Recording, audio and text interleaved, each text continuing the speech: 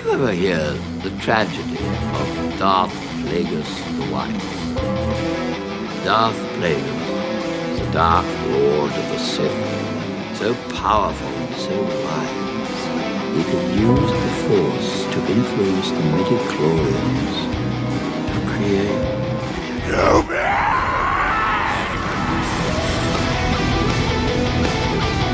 Join me. Together, we can rule the galaxy as father and son.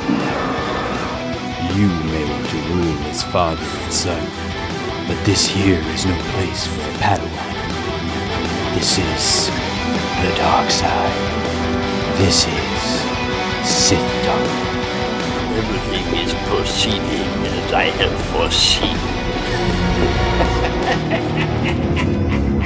foreseen. Ladies and gentlemen, rebel scum and loyal to the Empire, this is Sith Talk, the show where we talk about Star Wars comics, Star Wars books, Star Wars movies, Star Wars TV. We talk about it all. I am your host, Zach Chrisman, aka the Lord of Lore, and joining me is the Lady of Lore, Lindsay. Lindsay, how the hell are you doing?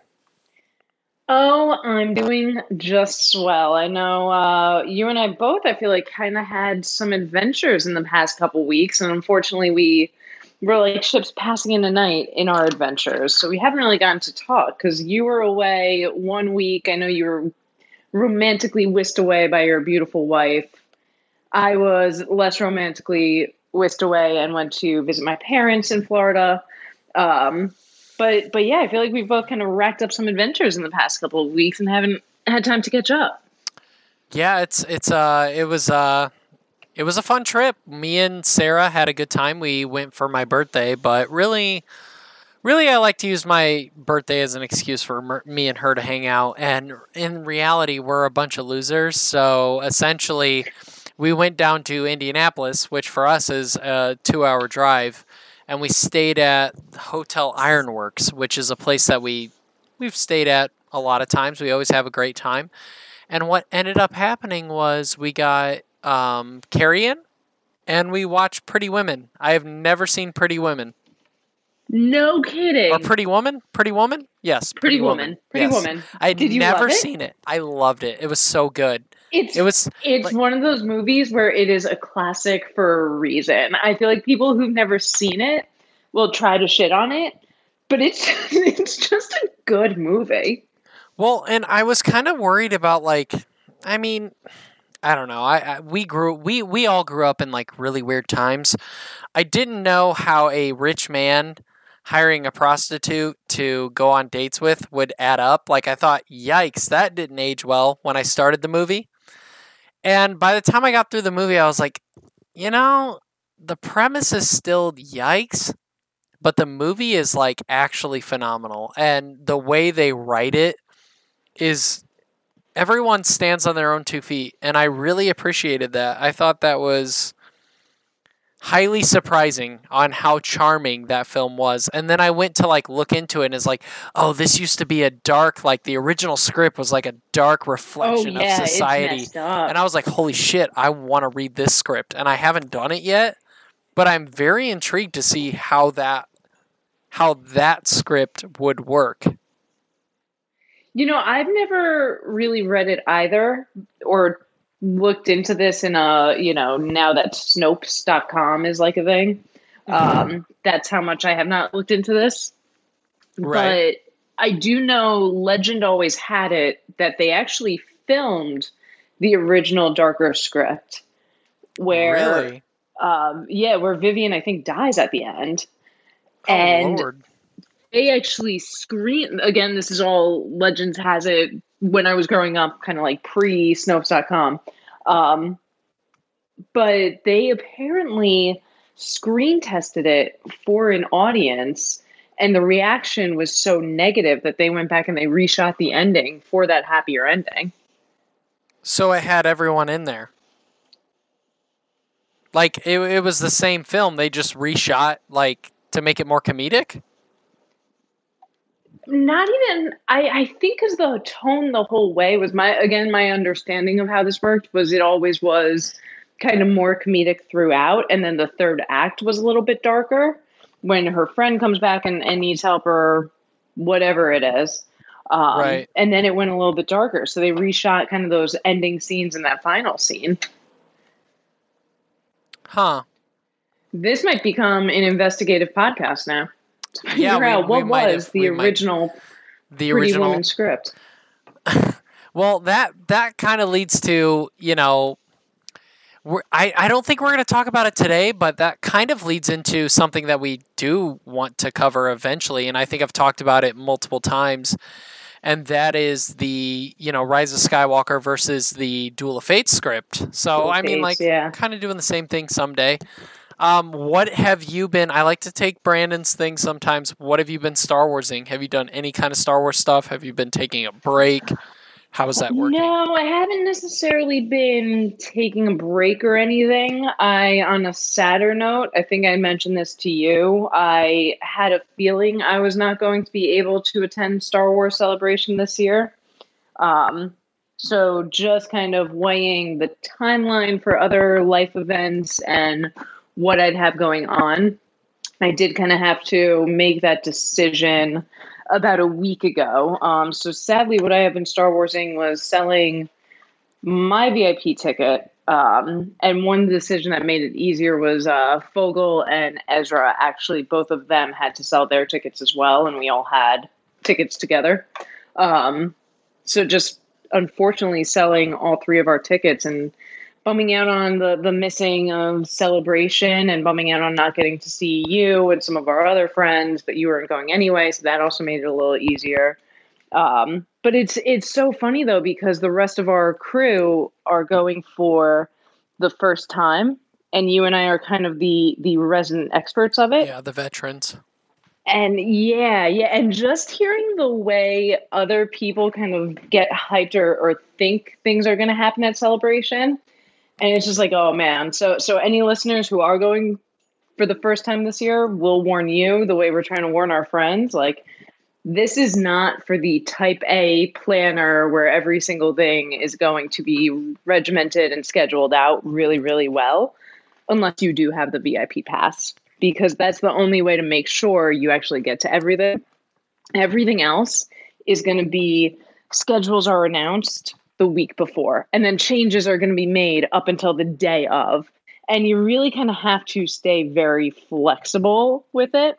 So it's just been interesting to watch that. And in a way, I'm kind of just like, you know what? As upset as I am about missing Celebration, I'm not upset about the week leading into Celebration. Yeah, and it is funny because I think Drew has been in our Clashing Sabers group chat. He has often, you know, kind of voiced like concerns about certain things.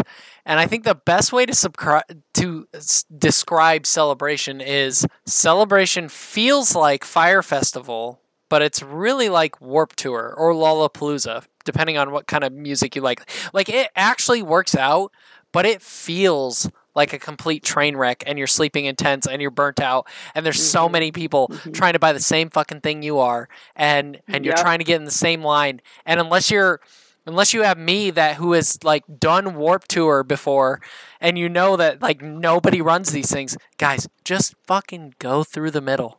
Melt. Just go in there, go through the main thing, just do it. Because me and Sam did it, we've talked about it forever, and it was a lot. Don't actually do that. Like, just be respectful. But like, in all honesty, it is. Also, though, in terms of no one running the show and being respectful, I always want to point out too, be nice to the Reed Pop employees. Yeah, they're doing their best. Most of them go from literally convention to convention, and they have just a couple of nights sleep in between.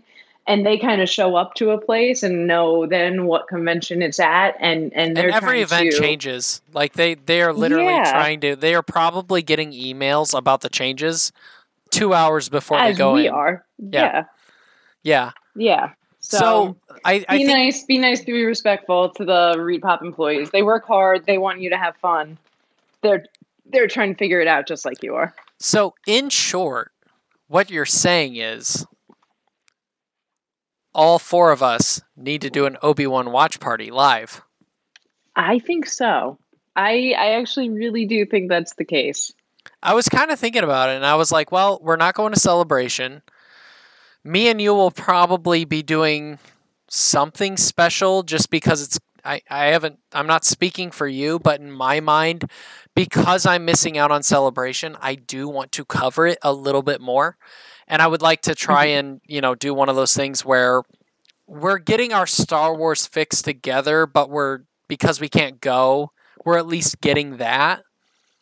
And I think that, nothing is set in stone, plans, stuff like that. But I think it would be really cool if we all tried to live stream Obi-Wan together.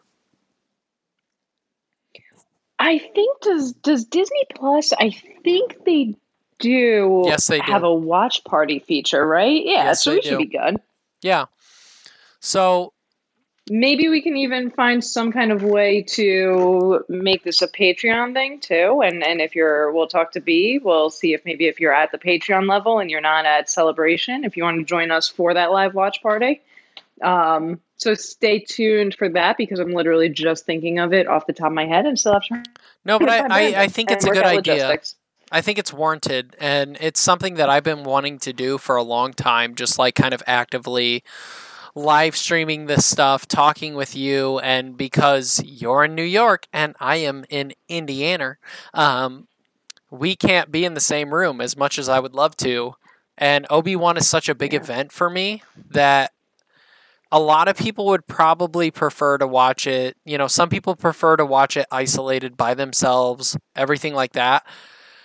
I've done a lot of thinking about it, and I think it would be really awesome if me and you watched it for the first time live stream together. At the very least, I think you're right. Yeah. It's a huge deal for me, and I can't get this whole Obi-Wan thing out of my brain. It's been ticking at me. I have not been so excited for a Star Wars thing probably since The Force Awakens, since I saw Rey and her staff and was like, oh shit, what is that staff? That is how excited I am for Obi-Wan right now. And with that being said, and talking about Celebration and our plans, I guess I'll move it into there's Star Wars Newsnet released an article talking about Celebration, and they were saying that Star Wars Celebration massive live-action movie and series panel announced for Thursday, May 26th to kick off convention. And that's good news, and we're all kind of under the assumption that they're probably going to see Obi-Wan earlier than us. With Ewan, I would imagine. Yes, with Ewan. I want to move that into, since that seems like a no-brainer, I want to move that conversation into what do you want out of Celebration? What do you expect out of Celebration? Fan wish, realism, expectation, bare minimum, all those things. Because when I look at Celebration, I think that Celebration has done an amazing job, minus the year that they were releasing Rogue One, in which they gave a behind-the-scenes trailer that was more like a reel in London. That was the one time that they have waffed. Everything else has been amazing. Though, in hindsight, I think that had more to do with the fact that they were going through so many reshoots where they didn't have anything concrete to show. So it makes sense, but to your point, it was a bit of a wash. Honestly, I would say it doesn't sound like crazy speculation or anything, but really that Kenobi watch party and giving us a little bit more insight into what the series is going to be. Because even though, you and I won't be there Thursday night to watch it and have that early access screening, assuming that happens, they're still going to release the details of what's this series really going to be. They're going to have more insight for us. So that's exciting. I would honestly say, though, that the best and biggest panels, in my opinion, have always been either absolute, complete, and utter shocks, or I don't know how to say this because it's not so much complete and utter shocks as to what they're announcing, but with the amazing detail with which it's announced. For examples, the Fallen Order panel was one of the best I've been to. And I was excited for it. I was excited for a game. I didn't think they were going to pull out all the stops the way they did for that panel and hype up the game as much as they did.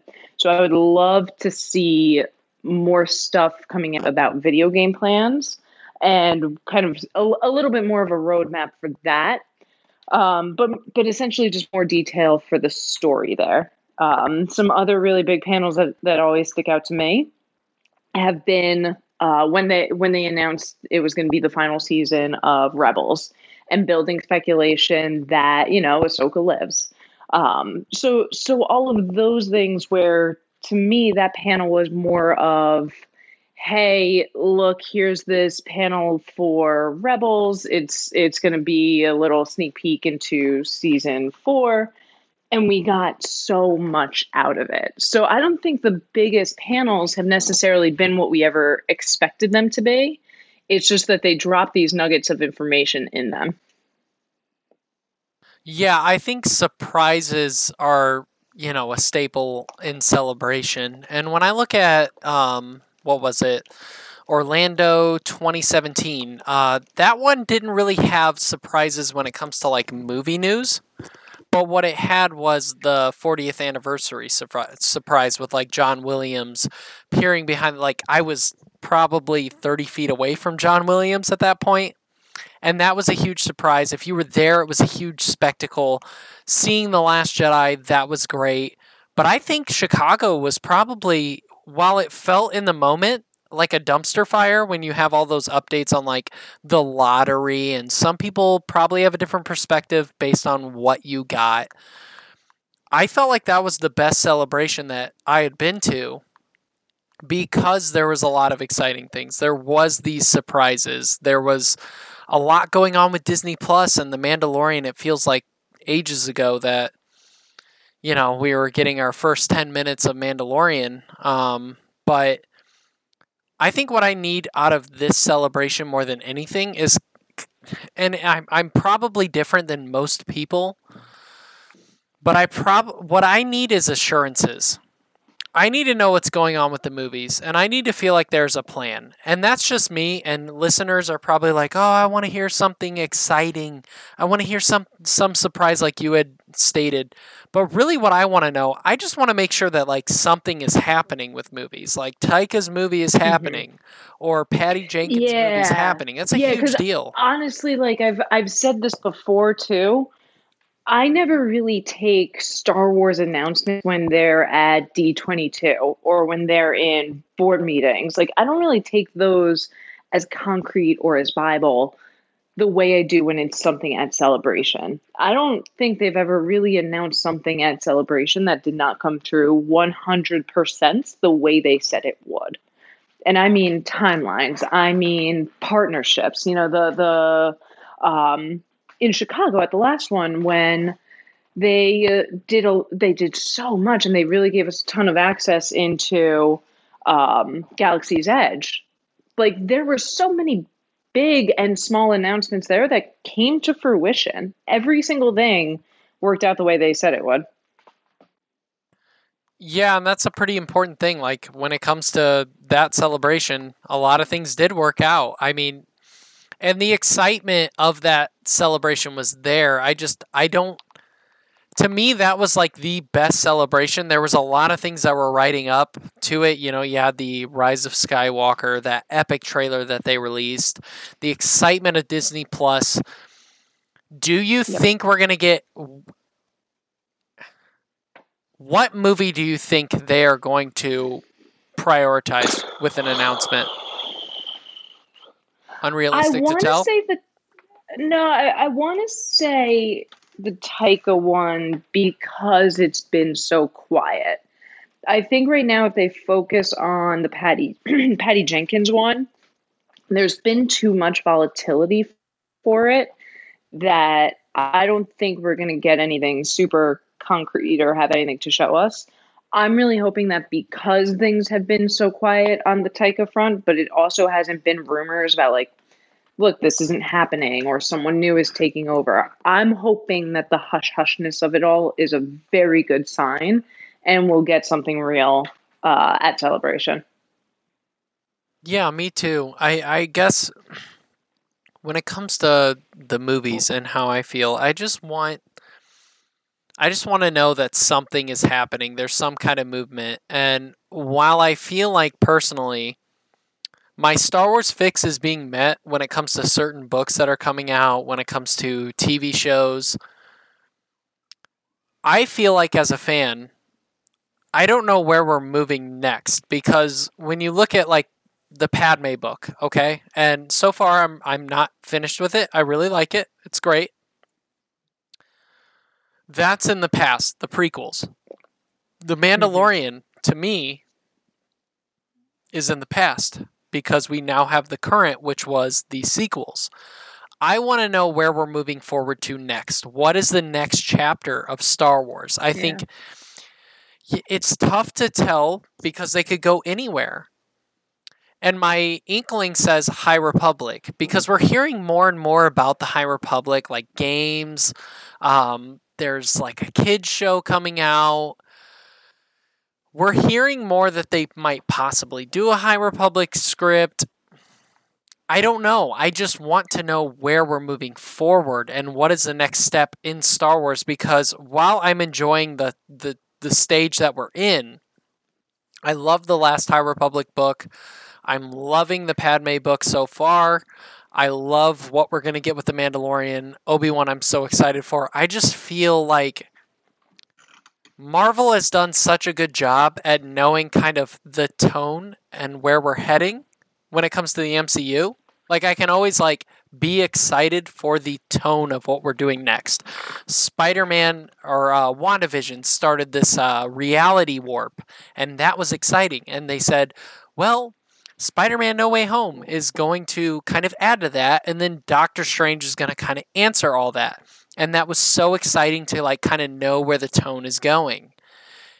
And you're kind of seeing where the TV show's tone is going. And it's like in Star Wars, there's pockets, and that's great, but where is this? Where are we going? I don't know. Yeah, and it's kind of a for better or worse. I think that they intentionally kept it where we don't know because it gives them more leeway, it gives them more room to play around. Where when they make that decision, I don't see any scenario where it's going to be like a really hard pivot, right? I don't see any scenario where it's going to be, oh my God, I've never heard of this era. What could possibly be happening? We need to fill in all of the blanks from scratch. I think that they set it up and they have quite a few playgrounds going on where whatever the big announcement is in terms of where we're headed next, it's going to be grounded in something we're familiar with. It has to be at this point. And see, I'm kind of hoping that it is something that feels completely new. What would that be, though? Like, where do we still have, unless we flash forward 100 years in the future? See, I think to a viewer and cinematically, while we have watched or we have seen or read the comics, read the books, and we know a lot about like kind of how the High Republic feels, I think the High Republic is a very valid candidate for something new, something that feels different and is a different world. But the problem is with the High Republic that I have is while I enjoy the books, well, I think we're going to get a series about it. Well, I'm loving the comics. Prequels are very dangerous because you always know how things end up. And I think there's a way that they can do the High Republic where it feels like its own world. It's completely different and we can see the shadows and the groundwork, and that's always fun to watch. I think the only way to move forward with Star Wars is by going in the future. And I don't think 100 years is good enough. I don't think it pays off. I think I was kind of thinking about this today, and when it comes to The Rise of Skywalker, which I'm still not a fan of, I've tried so many times to be a fan, I think the only way to pay off the legacy of Luke, the legacy of Rey, Anakin, Clone Wars, Rebel versus Empire, Resistance versus First Order, the only way to pay off that era is to completely start fresh with something new in which And I said this before Rise of Skywalker, when what was it? D&D were still supposed to be doing a Star Wars series, and that's way back when, before they ruined everyone's lives and careers. Yes. The Old Republic is so enticing because it's so far removed in the past that everything that you do, if the galaxy is in turmoil by the end of it, it is removed. If it ends up in peace, it's prosperous for a long time. Star Wars needs to move into a place where those events of what has already happened are remembered, and they are legends, and they are known. But they're so far removed that it creates a story of its own. I'm kind of tired of... Obi-Wan is the last thing that I need when it comes to any resemblance of familiarity. I don't know what more we can do, and I think that, like, obviously there are writers that can make things written really well that is going to change my mind, make me very excited for it. I get that. Like, anything can be made good. You can make a movie about Ted the empty beer can that comes to life, and if somebody's smart enough, can write a compelling script about Ted the empty beer can. That's cool. But when it comes to Star Wars, it's like I started the Padme book, Queen's Hope. Mm-hmm. They start out on Tatooine, and I'm like, you gotta be fucking kidding me with Tatooine. You gotta be shitting me. I feel like me and Mark have talked about this too, where it's like, are we done yet? How many things can we really center around this one thing, this one place? It's not even that. It's gotten to the point in Star Wars where, like, every day in Luke Skywalker's shoes is an event. Yeah. Yeah. But all right, so hear me out on this though, because if you listen to the latest episode of Don't Burn the Sacred Text, where we close out phase 1, Brandon and I close out phase 1 of the High Republic, and we end with oh goodness gracious, Midnight Horizon. We actually got into kind of this familiarity aspect and what's a good range, and we both kind of agree that the High Republic flashback span works pretty well in terms of, you know what, it's just a few hundred years, because there's a couple things to think of. It's very different to look at our society today and say, how is this relative to, you know, Mayan civilization or ancient Egypt? Like that's a big, those thousands of years, things become very unrecognizable. Whereas if you look and you say, okay, how does this relate to today's society, relate to colonial times or the Industrial Revolution? Like there's kind of a sweet spot where things seem new and things seem creative and inventive, but there's a familiarity where you can compare it to what you already know and you have that basis.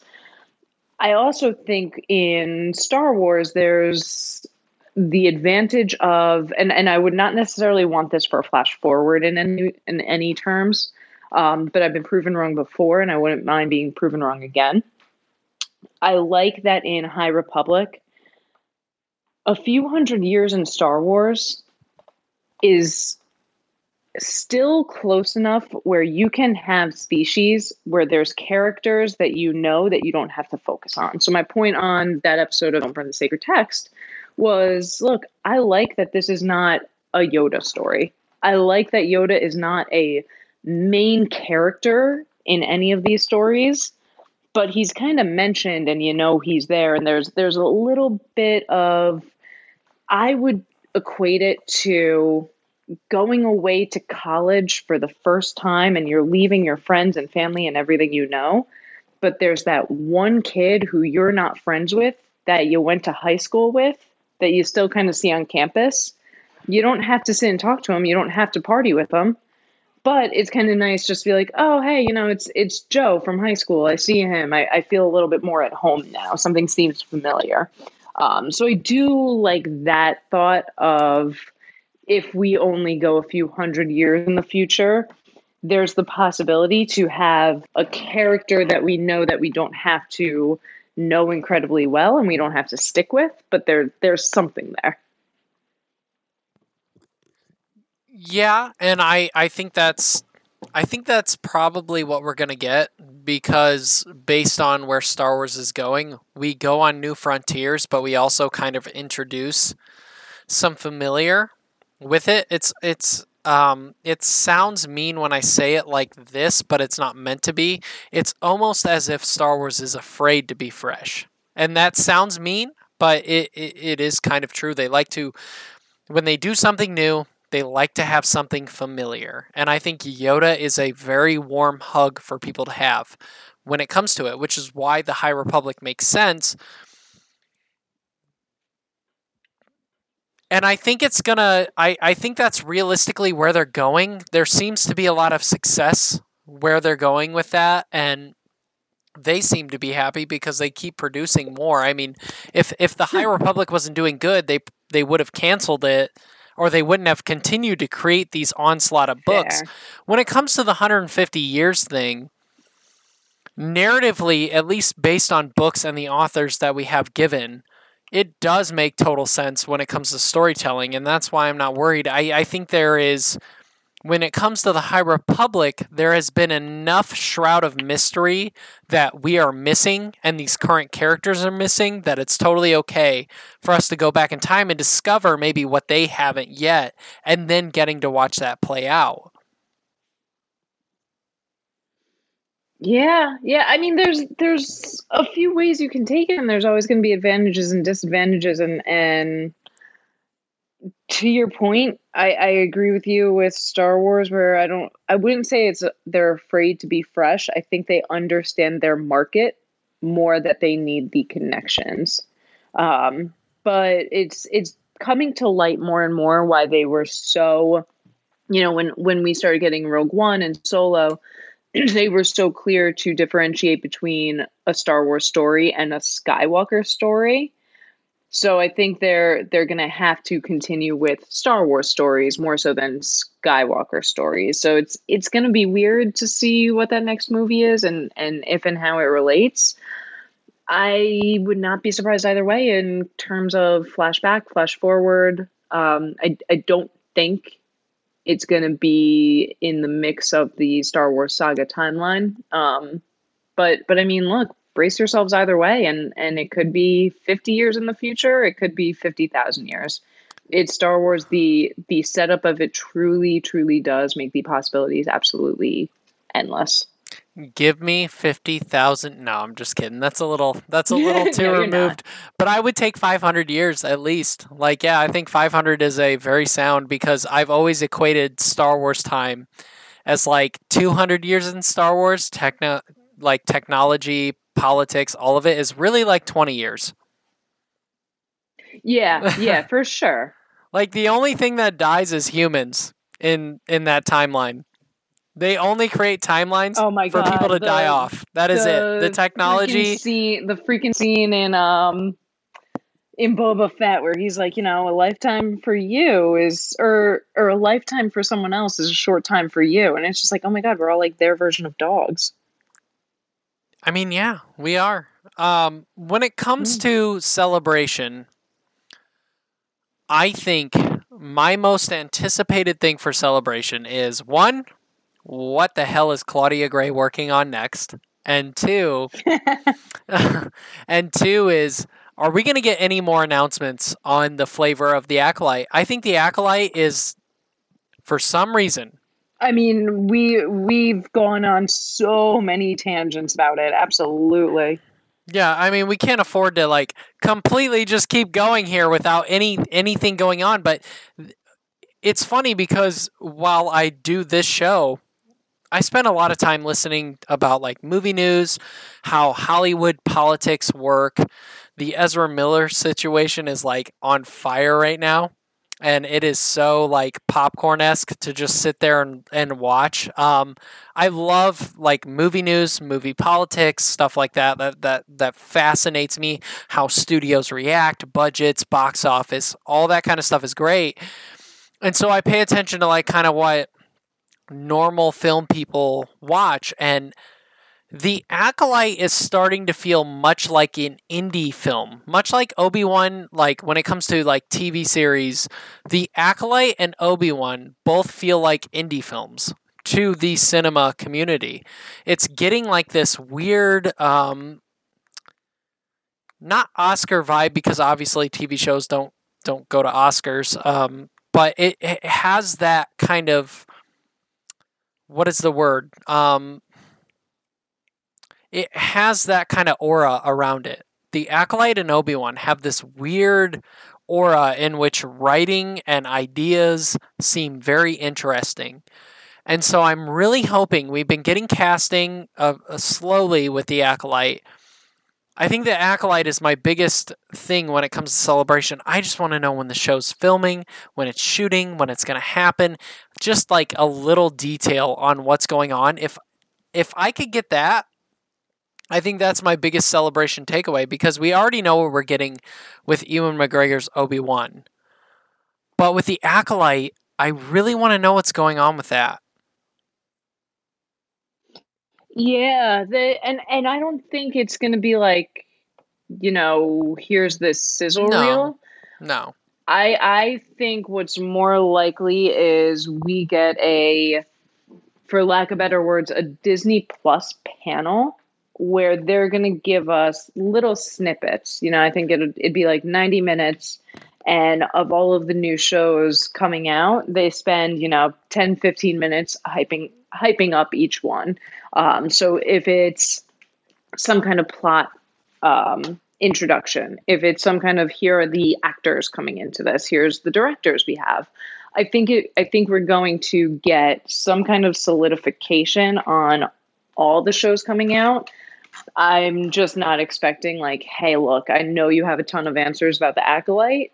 Here's everything you need to know. But I do hope it's presented in a way where I honest to God, man, I feel like you and I are two of the only people consistently thinking about and hyping up The Acolyte.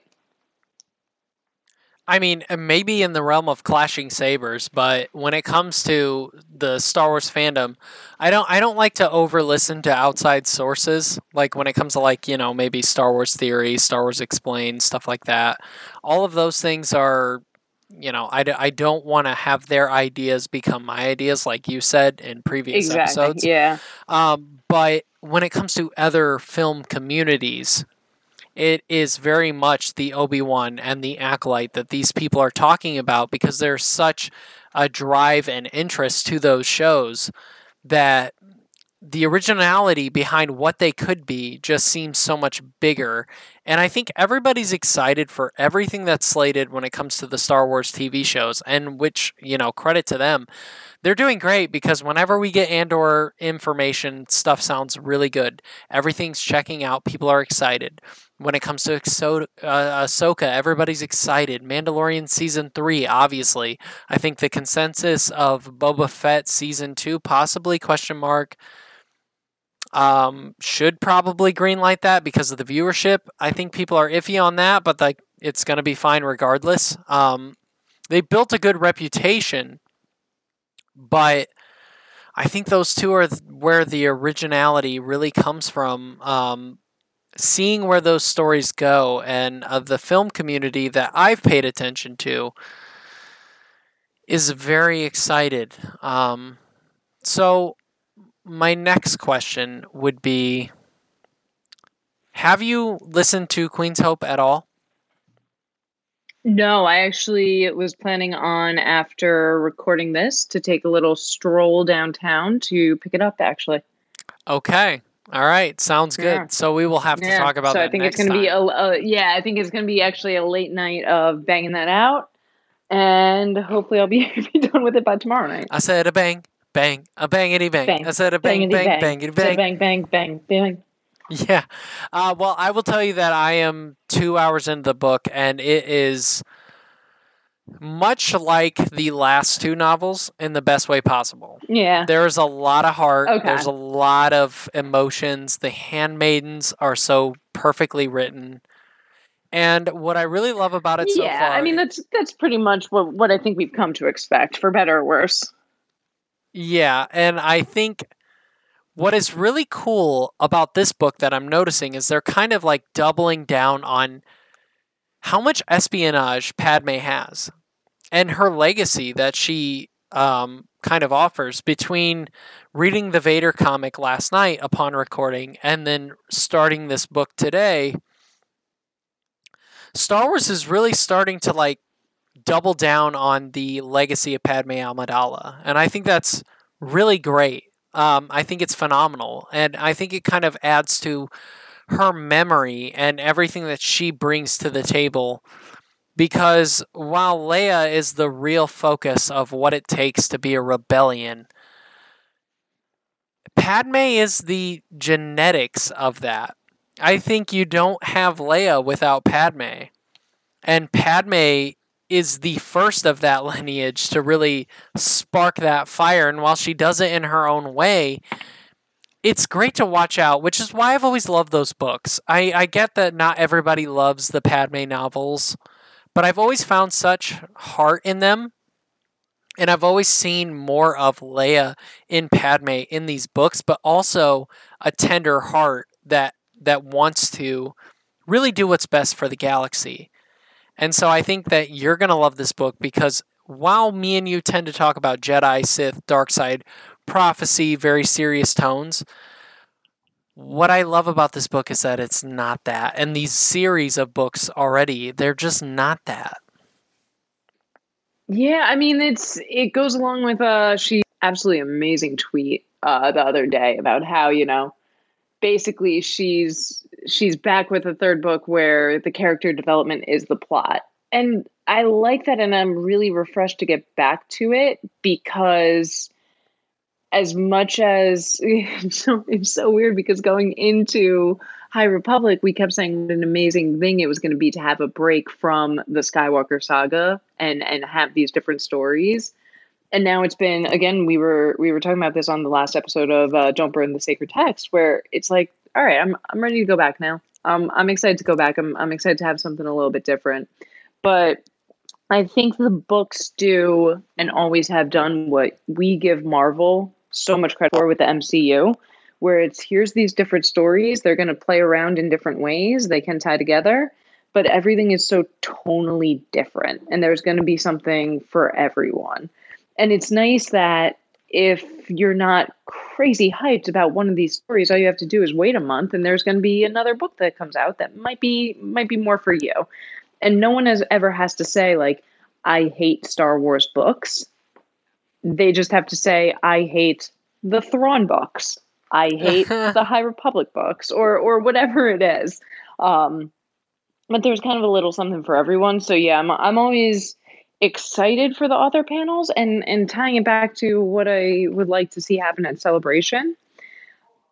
I would like to, now that High Republic is underway and people after the sizzle reel for High Republic have such a good understanding of who these authors are and what it is they might be working on, I would very much like to see the authors get a true main stage panel at Celebration, because to best of my memory, that is something that has never happened. Yeah, and I think it's something that needs to happen, especially if they're going to announce a High Republic movie or anything like that, because I think for most like casual fans, Star Wars is doing great on the TV side, and I think they're doing amazing personally myself. But when it comes to the books, they're the ones that are carrying the hardcore fans. I think that the strategy, really are. Successfully, yeah. Well, yeah, and I mean it's like I think that when it comes to my Star Wars love, Jedi Fallen Order was a phenomenal story that I really got a lot out of. The Mandalorian was great, but when I think about my most fond Star Wars memories in the last 10 years, it has to be from the books. Whenever I think about my greatest Star Wars moments, I think about being on a roof, painting a window very high up, but I was listening to Lost Stars for the first time. Or I think about being in Winnemac, Indiana, checking out my first Star Wars Audible, listening to Bloodline for the first time. My fondest Star Wars memories are the books, and these writers really do carry the team when it comes to adding the heartfelt. And you know, the pessimists can say, well, they're filling all the pieces in. Their job is to make the scripts of the movies and the prequels better. And while that might be true, to add a little bit more heart into things or a little bit of a different take into certain things, they do it so beautifully well and so organically that it feels earned. Like when I'm listening to this Padme and the Handmaidens, it feels very organic. That first book, when they're writing around the Phantom Menace, I've read other books that write around Phantom Menace. Dark Plagueis, it's great. It has a great tone. It's evil as fuck. It's a mafia movie placed as a book. And then when you read the, first Padme book, where it's all about Padme and the Handmaiden's point of view of the Phantom Menace, it has so much heart and it adds so much character to who these people are. And they do it so beautifully well that if you were a pessimist, you can say it was, well, yeah, they just wrote around this area, but it feels so organic that it fits right in and it's so beautiful. And I love what they're doing, especially with the Padme books and countering with the Darth Vader novels or comics. I think the current Darth Vader comics, where they're using Sabe a lot in those comics, is phenomenal. And what it's doing to Anakin, looking at a Padme lookalike every time he sees her, and the way it makes him spin, and page and quotes and everything that's going along in that story, they tell it so beautifully well that he is an evil man, but he's seeing Padme and he's spinning. And then going to because I literally just finished the latest Vader comic, and then going into the Padme book, you're dealing with two different Anakins. And it's so much fun to watch. So the writers really carry Star Wars for me. You're not wrong. And I would almost agree with you so much that I think it's your initial point that I would take argument with the most, of the people who say that the authors are there to just give a little bit more and add a little bit more to what's already established in the movies and in the TV shows. In a way, I don't think that's the case at all. Look at people like Sam, who so passionately relate to Alphabet Squadron. Like, that has nothing to do with the movies. That has nothing to do with the TV shows. That's something all and completely itself. So while, yes, I do think where me, my favorite book, because I believe it's the most well written, is Phasma. Yeah, it adds a little bit more heart to the movie, but that's oh boy, do I love Phasma. But I don't think it adds anything to the movie. Even I don't go into one of the movies and rewatch all of Phasma's scene like, oh my god, this is the best character ever. Do I appreciate her a little bit more? Sure, but all in all, the Phasma story is a great story. I don't need her to do anything extra, and I don't need this to explain anything in the movies in order for me to sit there and just say, this is a great and well-written story. I'm getting very off topic. So what I'll say is your comics... Is there even a topic anymore? No. And I think that's the beauty of the show. Sometimes we talk about deep dives about prophecy. Sometimes we just kind of let things go where it must be. And, depending on who's listening, it's one of those things where you just kind of go kind of crazy when it comes to Star Wars, because honestly, my brain's been kind of wild. And I say that when it comes to, we need to write around why so-and-so did what. That is the outside pessimist perspective. I still believe that the writers have a really good reason to write that story, and I think it's amazing. But from a pessimist standpoint, when they're reading the backlog of the book, that's what they think, and what they get is so much more. But it's really funny that you mentioned Phasma, because I've been thinking about Phasma a lot lately, and I've been thinking about how truly original that story was, and how I did feel jaded by the end of The Last Jedi, how her story ended, but I still feel very rewarded by that book. Yeah, but that's the perfect That's example. funny. Then, I never knew because that was your favorite novel. Yeah. Oh, yeah, absolutely it is. But that's such a testament to what authors like Delilah Dawson can do, where you feel shorted by if someone is sitting there saying the books give more heart and soul to movies, and that's their main point, and that's why we have them. Then what would really happen is Phasma is already a character that you love and adore, and you're so happy with her arc, and it just kind of sprinkles a little bit more on top. Whereas in reality, what Phasma does is take this character who is almost a throwaway character, and that's nothing to knock on J.J. Abrams and certainly not Gwendolyn Christie, who I adore. But it's just, that character was there to serve a very specific purpose, and it was served. And to be able to take that so separately and build out such an amazing character where you read this book and you go back to the movies and you say, I'm disappointed with the way this ended. That is not a story that gives a little bit more heart and soul to a movie. That's a story that is the story. I completely agree. And when it comes to Phasma, I would say that is one of those things where, even though when I look back on Phasma in the movies, it is very much can seem like a throwaway character, but her story in that book is absolutely phenomenal. I've never been so locked into a story in the way that I was with Phasma, particularly because I didn't expect anything out of it, and I got so much out of it, and I still think it's one of the most original styles, whether it's my favorite or not. I think it's very original what they did with her story.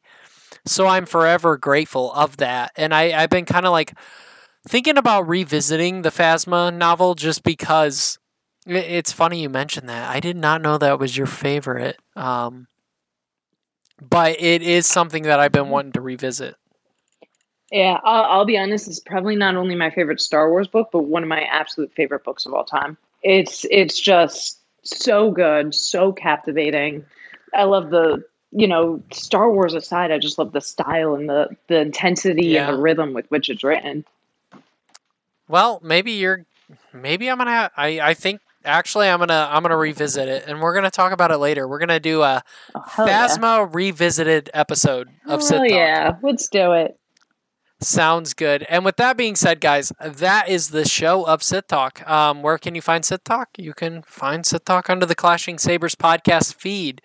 You can talk more Star Wars with us on the Clashing Sabers podcast group. If you would like to talk to us, we have an Instagram page under, you guessed it, Sith Talk.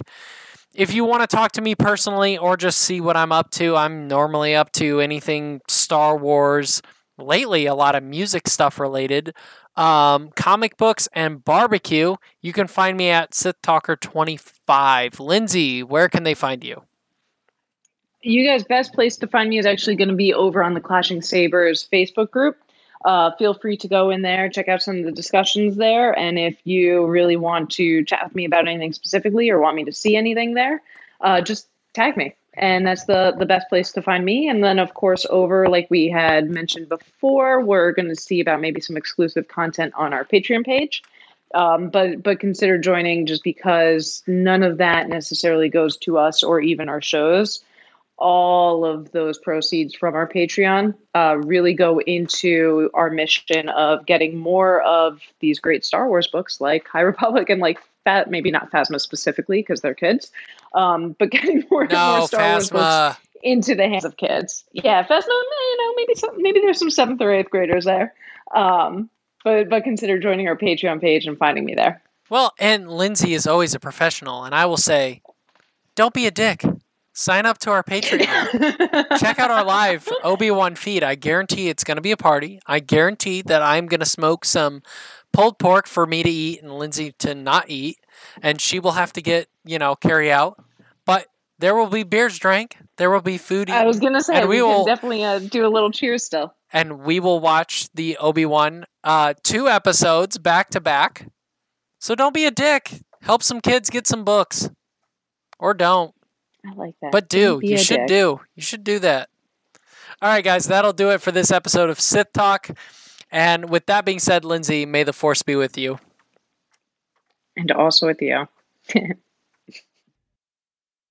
Hey, looks like you're done talking Sith. Who? Oh, Scion, the bartender. Yeah, he's gone down a couple levels. You're gonna venture down there? Well, there's a few things you should know before you go. Sith Talk, all the Clashing Sabers Network, they ain't associated with Disney, Lucasfilm, or any of their subsidiaries.